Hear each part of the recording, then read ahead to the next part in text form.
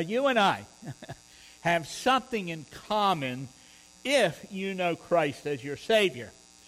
No matter how different we might be individually, all of us who know Jesus share the same reality. We have been called out of death and into life. The book of Colossians tells us God has rescued us from the dominion of darkness and has brought us into the kingdom of the Son that He loves. And Jesus Himself said we have crossed over from death into life. And that happened for us when we put our trust in Him. For we're saved by faith and by faith alone. That's how we began this new life in Christ. And it is only by faith that we can live the Christian life. The Bible says in Hebrews 11:6, without faith it is impossible to please God, because anyone who comes to Him must believe that He exists and that He rewards those who earnestly seek Him. Faith is essential to living the Christian life. And faith is one of the three family traits shared by all Christians, the other two being hope and love. And we talked about hope and love earlier, and we have already spent several weeks talking about faith, how faith is a family trait and it comes from God, that it's pervasive in our lives. And even the smallest amount of real faith is a powerful force in our lives and in the world today. We talked about the change within that accompanies our faith as it puts us into that right relationship with God. And yes, it does that, but it also makes our character distinctly Christian. Today we're going to bring that discussion of faith to a close as we talk about the fact that faith works. The faith that is inside of us works its way out into all of life. Faith translates into action. Faith works. And there are three broad ways in which it does. It's by faith that we are saved, but it is also by faith that we stand. And then it is by faith that we make our way through this life. And faith also brings us to the place of obedience. And we're going to take a closer look at each of those. And the first one we're going to note is that as Christians, we stand by faith. So Paul the Apostle wrote to the Corinthian church in 15:1, now brothers and sisters, I want to remind you of the gospel that I preached to you, which you received, and on which you have taken your stand.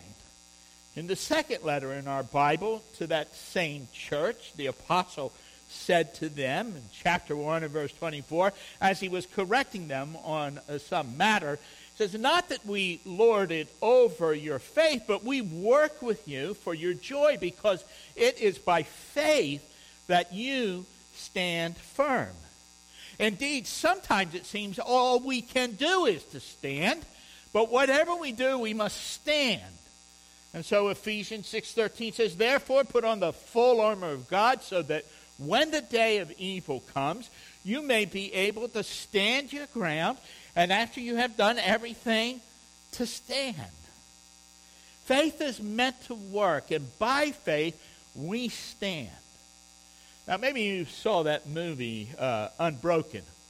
It's based on a true story of an Olympic athlete, Louis Zamperini, and he was caught up in World War II. He was shipwrecked, but near the point of death, as they were floating out in the ocean, they were plucked from the sea by the enemy, by the Japanese Navy. And the story centers around his time as a prisoner of war, where he was particularly singled out by the camp commander because he was an Olympian. And the commander decided to break him, to humiliate him, as a kind of example, I suppose, of the power of Japan and the weakness of America. But nothing he could do. And he mistreated that man terribly, was able to break his spirit. And then near the end of the movie, in great frustration and anger, the commander ordered him to stand erect and hold this heavy load over his head. And he stationed a man, a soldier, in front of him with a rifle, aimed at his chest with the orders to shoot if he lowered that load. It was an impossible task. And he stood there, and as he stood, he grew weaker and weaker, and the load was sinking ever lower and lower. But he kept standing, and he kept struggling, and even his Japanese guards began to take pity on him, and he grew weaker still. And when it seemed as though he would lose all strength, that he would finally fail, somehow he rallied, and he stood straight up again, and lifting that load high above his head, he stood, and he would not be cowed. He remained unbroken. He was the victor. The commander, in anger and fear, turned away. He could watch no longer. He was defeated. And Lewis stood. And when he did all that he could do, he stood. And so he won the victory. Later on, he returned to Japan as a missionary, bringing the love of Christ to those who were his enemies. He ministered the love of Christ to his former enemies. And that commander of that camp refused to meet him. He never got over his defeat. But Zamparelli continued to walk in victory. And like Lewis, we are to stand. Like soldiers in a battle, we must hold our ground. And when the battle rages around us, when all seems lost, we hold our ground. We stand. And yet it's not in our own strength that we do so. Whatever power we might possess is not enough, and it soon gives out. And whatever strength is in us must be all used up. But then when it is, we discover another source of might. Our eyes turn to our God, and his power begins to flow through us. And like Zamparelli, we find we can stand straight up again, and we will win the victory by faith. By faith we stand.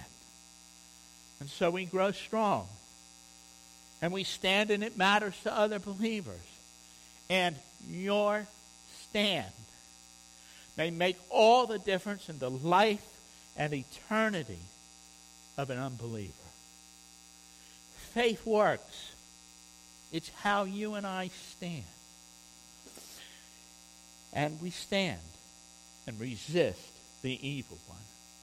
You know, we have an enemy worse than the commander of that Japanese prison camp. He's stronger, more wily, more subtle, more persistent, and he is completely evil. He's out to destroy us, but by faith we resist him. By faith we defeat him. In 4:7, James says, resist the devil and he will flee from you. And in Ephesians 6:16 says that we're to put on the full armor of God. And in addition to all of this, take up the shield of faith with which you can extinguish the flaming arrows of the evil one. So maybe you've seen, in the movies, not in real life, of course, but maybe you've seen scenes of ancient battles where the archers are a long way off and they take and they shoot their arrow up in the air, right, in a long arc, and it flies way up there and then comes down and it rains on their enemy.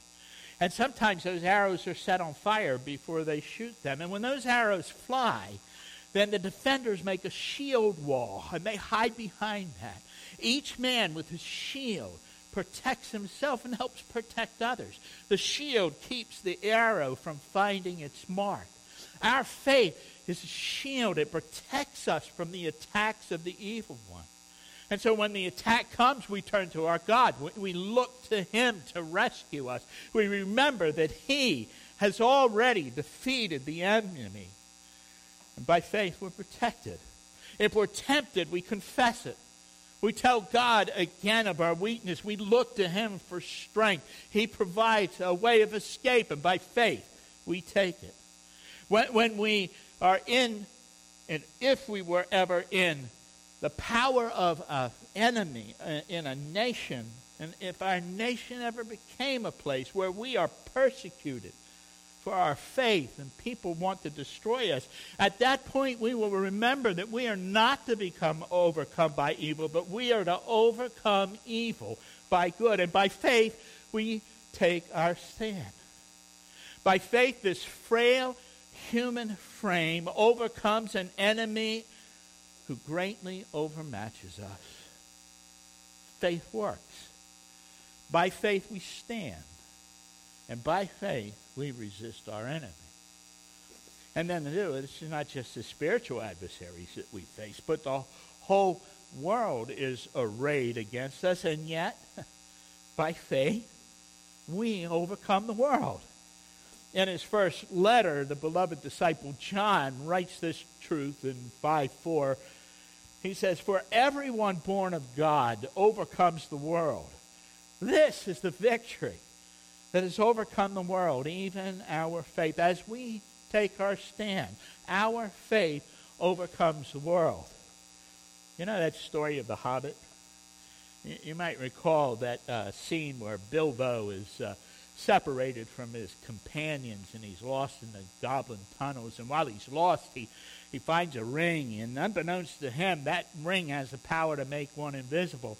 And the ring has been the property of Gollum. And though it's not really his, he's claimed it as his own and he's brooded over it for many a long years. Bilbo and Gollum meet. Bilbo wants to find a way out of the tunnels and back to his friends. Gollum, not quite hungry, wants to have a competition of riddles, a deadly competition. If Gollum stumps Bilbo, Gollum gets to eat Bilbo. But if Bilbo baffles Gollum, then Gollum's going to show him the way out of the darkness. So Bilbo wins the competition, but Gollum's wicked. And he decides he's going to eat Bilbo anyway. He goes to his little island to get his ring, but he can't find it. And he realizes all of a sudden that Bilbo must have it. And the chase that ensues, they run up the tunnels, and the ring accidentally slips onto Bilbo's finger, making him invisible. And Gollum runs right by him in the dark.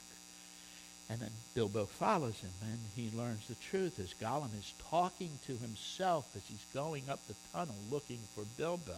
And Bilbo now knows the way to get out, but Gollum is sitting there at the tunnel that he needs to escape from. He's between Bilbo and his freedom.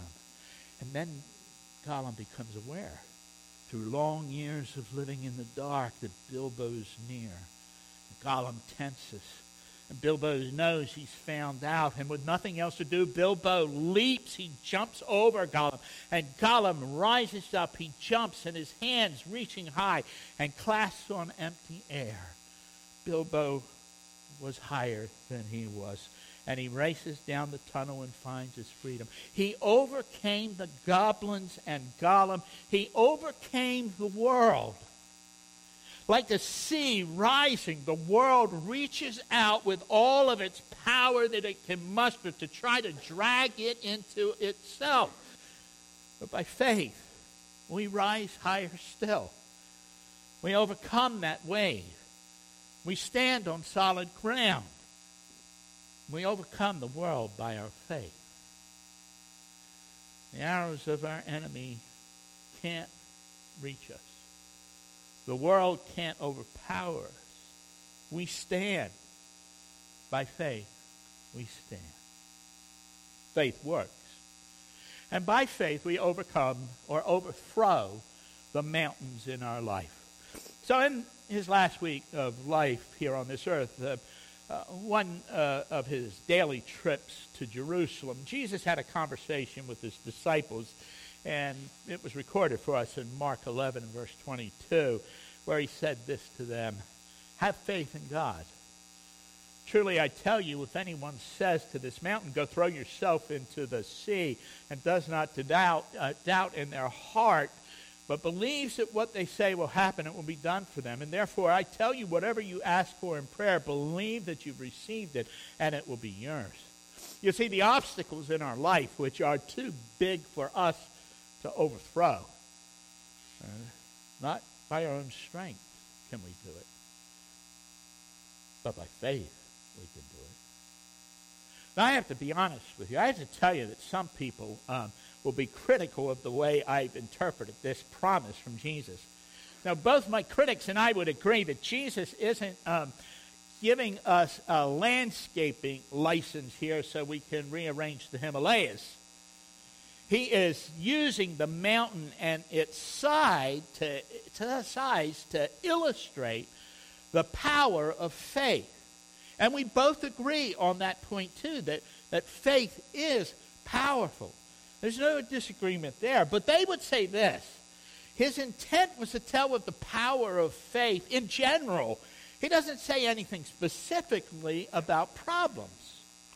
And I guess, I suppose, in a sense, I kind of agree with that. It may indeed mean more, but it certainly doesn't mean less. And yet still, the mountain's gotten rid of. It's cast into the sea. It's no longer part of the picture. And I have trouble in my own mind imagining any other scenario which fits here.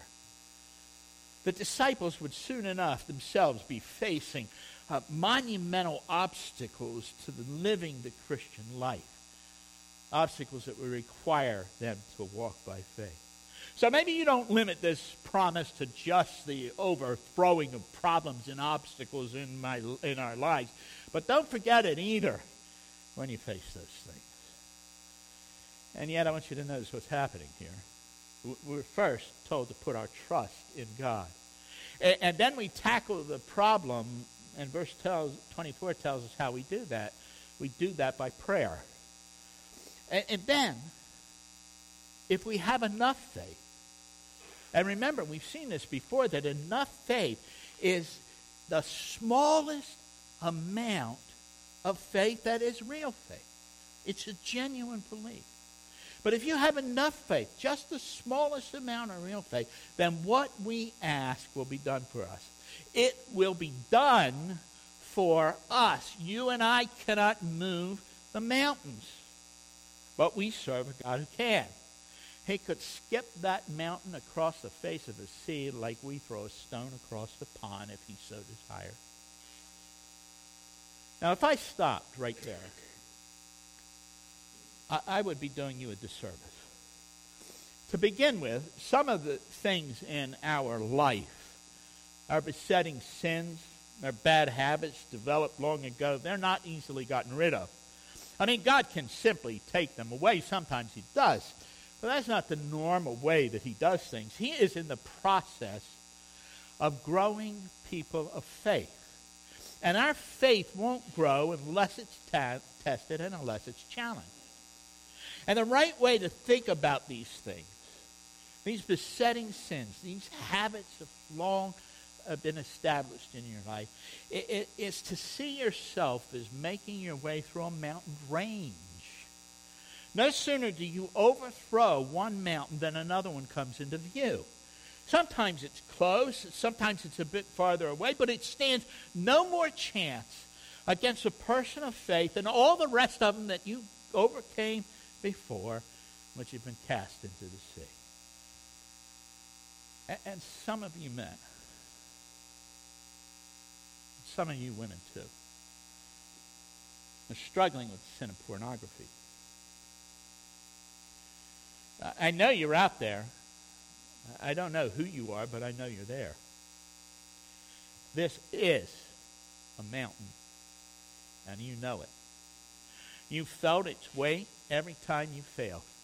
It's heaped, some of it's dirt and it's rocks on your back, and you're carrying a heavy load because of it. And God will cast into the heart of the sea that burden if you put your faith in him and call out to him.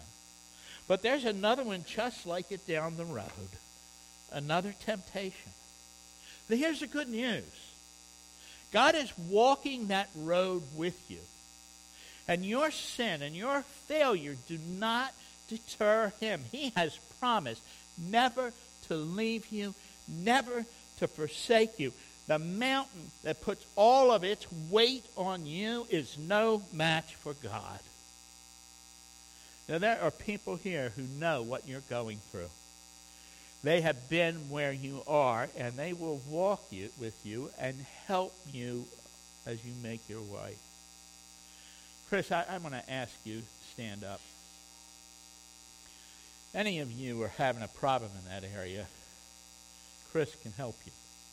And if you're a woman, you come talk to my wife, not that she's had a problem, but she'll point you in the right direction if you need help there. Thanks, Chris. Have a seat. Others of you have a bit of a cat in your soul.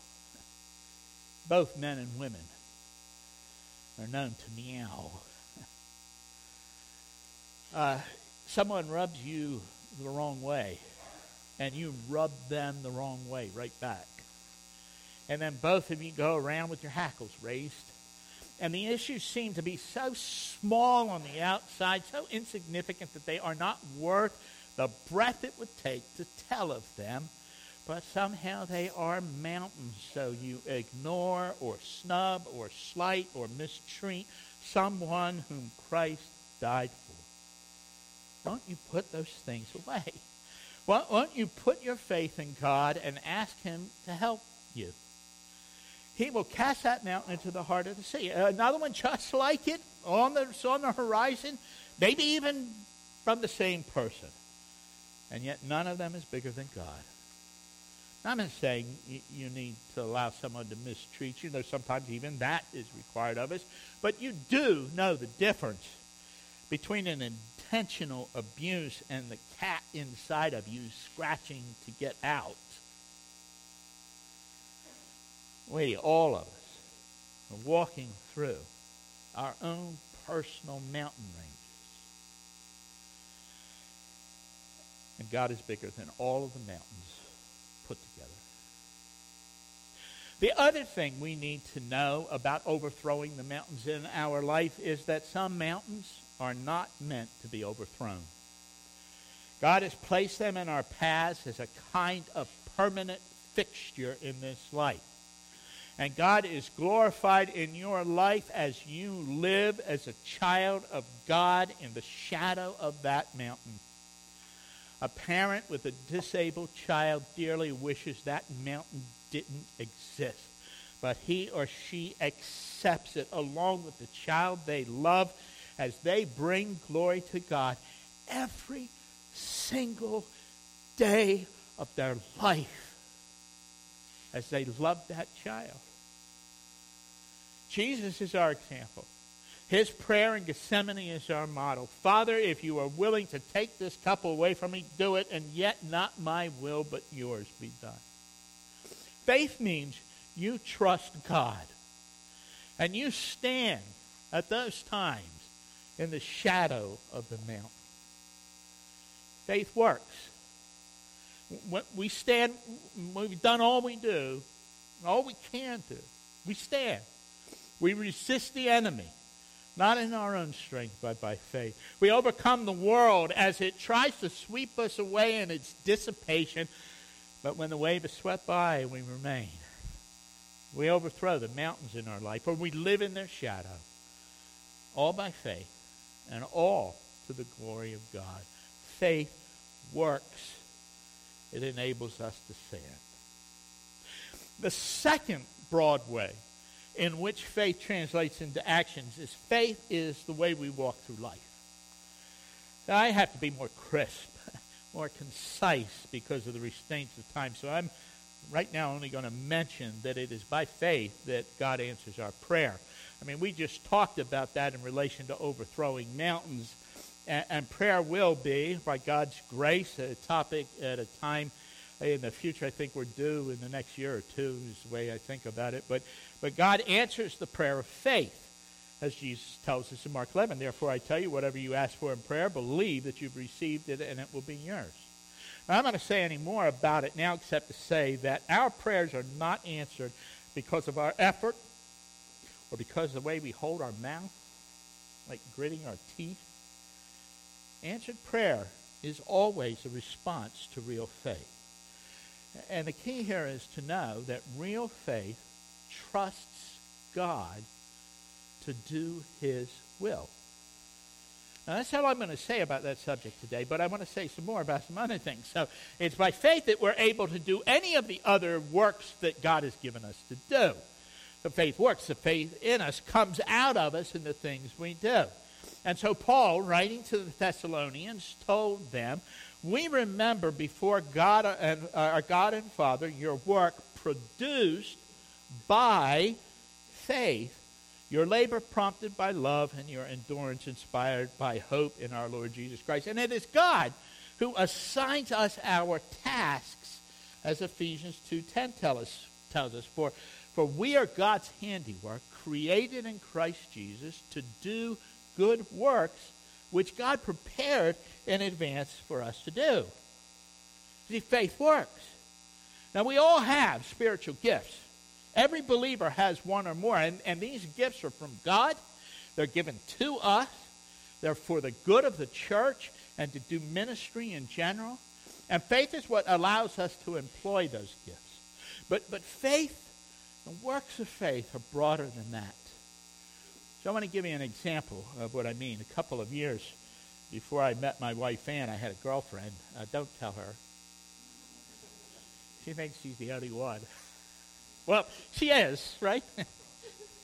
Anyway, I met this girl at a place. Her name was Susie, a place where I worked part-time, and she ended up coming to my growing up in the faith church, right?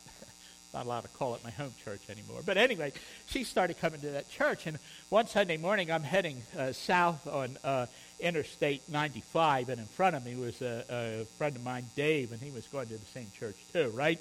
And in the meantime, Susie's traveling north on 95, and all three of us exited the highway at the same time, and we converged into a single lane. Dave was in front of me, and Susie was approaching from the left, and she saw me, and she started paying attention to me rather than her driving. And so she unintentionally cut Dave off, and I saw him in the car shaking his head. And Susie was flirting with me as we continued driving up the road, right? And she cut him off 2 more times out of the 3 miles that we had to drive to the church. None of them were serious breaches, but they were enough to be irritating, and so they were. Each time it happened, the shaking of Dave's head became more exaggerated. And we came to a light where we had to turn left, and Susie turned left, and Dave turned left, still shaking his head. I followed. And then Susie turned into the church parking lot. And Dave must have been thinking, well, maybe she's a Christian. He followed. I brought up the rear. Susie parked. Dave parked next to her, and I pulled in next to Dave. And Susie got out of the car. So did we. She walked right past Dave. Didn't even know he was there. Didn't even know she'd ever even cut him off. She came straight over to me. And Dave couldn't take it, I guess. He made some snide comment. And all of his irritation was on display. It ruined Susie's whole day. And she said to me something like, I guess I really upset him. And I said, don't worry about it. He just missed an opportunity to be gracious. The faith that enables us to see times like that for what they really are and to act accordingly is a faith that's real and that comes from God. Now, I don't want to be too hard on that guy. I know what it's like. I wish I didn't. I do. I know what it's like to be irritated on the road. Sin still dwells in us, and it's still in our world, and yet we walk through this life by faith and not by sight. And when we do that, we're putting ourselves in a position we are able to be gracious when the opportunities present themselves. The faith produces deeds. So our faith is the way we walk. It's the way we make our way through this world. And by faith, all of our prayers are answered. And by faith, we do the things God expects of us, even the unexpected things.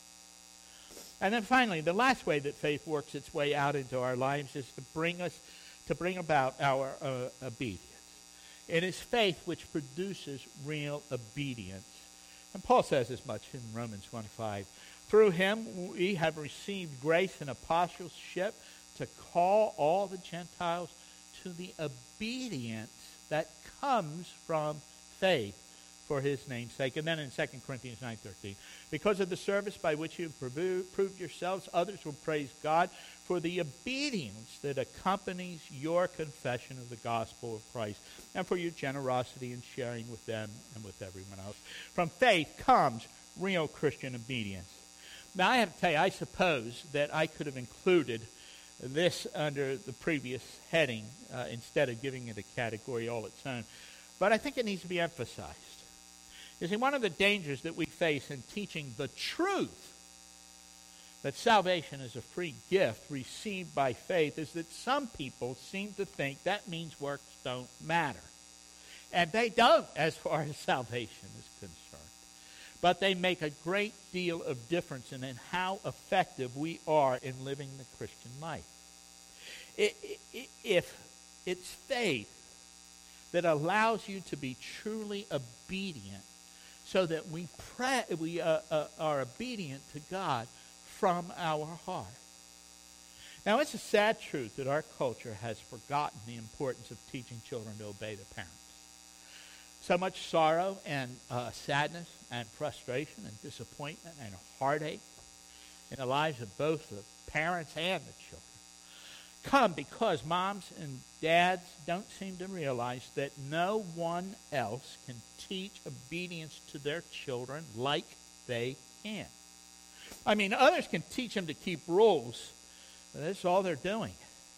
They're not obeying, not from the heart. As soon as that authority figures out of sight, the rules are kept no longer. They don't make a difference. Parents teach their children to obey, really obey, because of the connection of love. Our kids need to know the boundaries. They need to know what the rules are. We need to guide them, sometimes with a firm hand. We will be tested. But the thing that makes it all work out in the end is the love that exists between a parent and the child. The child learns to trust mom and dad. They've learned from their love that their parents are looking out for them. And they begin incorporating those guidelines, the rules, into their actions. And often, maybe even most of the time, they don't even realize they're doing it. And often we don't see it. What we see instead is their failures. We need to learn to encourage those successes. And don't overlook the disobedience, address it. And then remind them who they are, or who they can be. What parents want, or what they should want, is the obedience that comes from the trust built by their love into their children's hearts. That's what God wants from us. He's not interested in rule-keeping for rule-keeping's sake. He could, but he doesn't enforce his will upon us, making us do what we had because we had no choice. He wants us to love him. And if we love him, we'll trust him. And if we trust him, we'll put our faith in him, then we'll obey him. Not just on the outside, but from the heart. As a parent, we must sometimes punish our children to get their attention, to put them back on the right road. And that punishment helps them to understand the negative consequences of misbehavior. And it's better that they learn that when they're young and at home, where you're there to help them, and then to heap the awful consequences of sin later in life, or need the remedial intervention of the authorities. Parenting isn't easy, and it's not always fun, but it's necessary. And so then don't be surprised if God treats us the same way. He is, after all, our Heavenly Father, and he wants our obedience. He'll discipline us as he needs to, but he's looking at our heart. He's looking at our trust and the results of his love for us and our love for him. And when he looks at your heart, what does he say? What does he say? Faith works. We stand by faith. When we've done all we can do, we stand. We resist the enemy not in our own strength, but by faith. We overcome the world that tries to sweep us away in its dissipation, and when the wave is gone, we remain. We overthrow the mountains in our life, or we live in the shadow of them, all by faith and all to the glory of God. Our walk is a walk of faith. By faith, our prayers are answered. By faith, we do the things that God expects of us, even the unexpected things that come into our life. And faith, real faith, brings about true obedience, and obedience of the heart. Now, there are just a couple final thoughts that I'd like to close with. And the first is that faith is first. Without it, we cannot please God. But faith is a power in our lives, and we are called to live by faith and not by sight. And yet the faith itself is strengthened by the things that we do. James tells us in chapter 2 and verse 22, talking about Abraham, the man of faith, you see that his faith and his actions were working together, and his faith was made complete by what he did. When you do the things God wants you to do, it makes your faith more whole, more complete, more full, more powerful in your life. Faith grows strong when we live by faith and do the things faith requires. And the second thing is that your faith encourages me in my faith. It encourages others too. Paul wrote this to the Romans in chapter 1 and verse 2, that you and I may be mutually encouraged by each other's faith. So as you live your faith, it makes a difference to other believers. It makes a difference to people on the outside. And my final thought is to remind you that living the faith is not easy. Faith doesn't somehow take control of you and then do life for you. We're sinful. This world is sinful. The enemy attacks. We are in a battle. And so Paul reminds his son in the faith, Timothy, in 6:12, in that first letter to him, fight the good fight of faith. Take hold of the eternal life to which you were called when you made your good confession in the presence of many witnesses. Let me close with those same words spoken to you, my dear friends, men and women of faith, followers of the one true God, servants of Jesus Christ. Fight the good fight of faith. Take hold of the eternal life you were called to when you made your good confession. Do that. Go out from here and win the victory for Christ and his kingdom. Would you pray with me, please?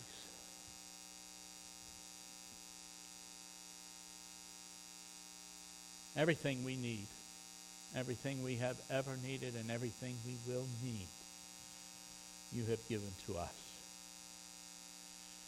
You have supplied our everything. You've thought of it. You knew it before we did. When we pray, before we even ask, the answer is on the way. You are a mighty God, a good God. We love you and we worship you. And we pray, Lord, that we would realize all we need to do is act on the faith that we have, day in and day out. And the world will not be the same because of us. And then you will be glorified. In Jesus' name we pray. Amen.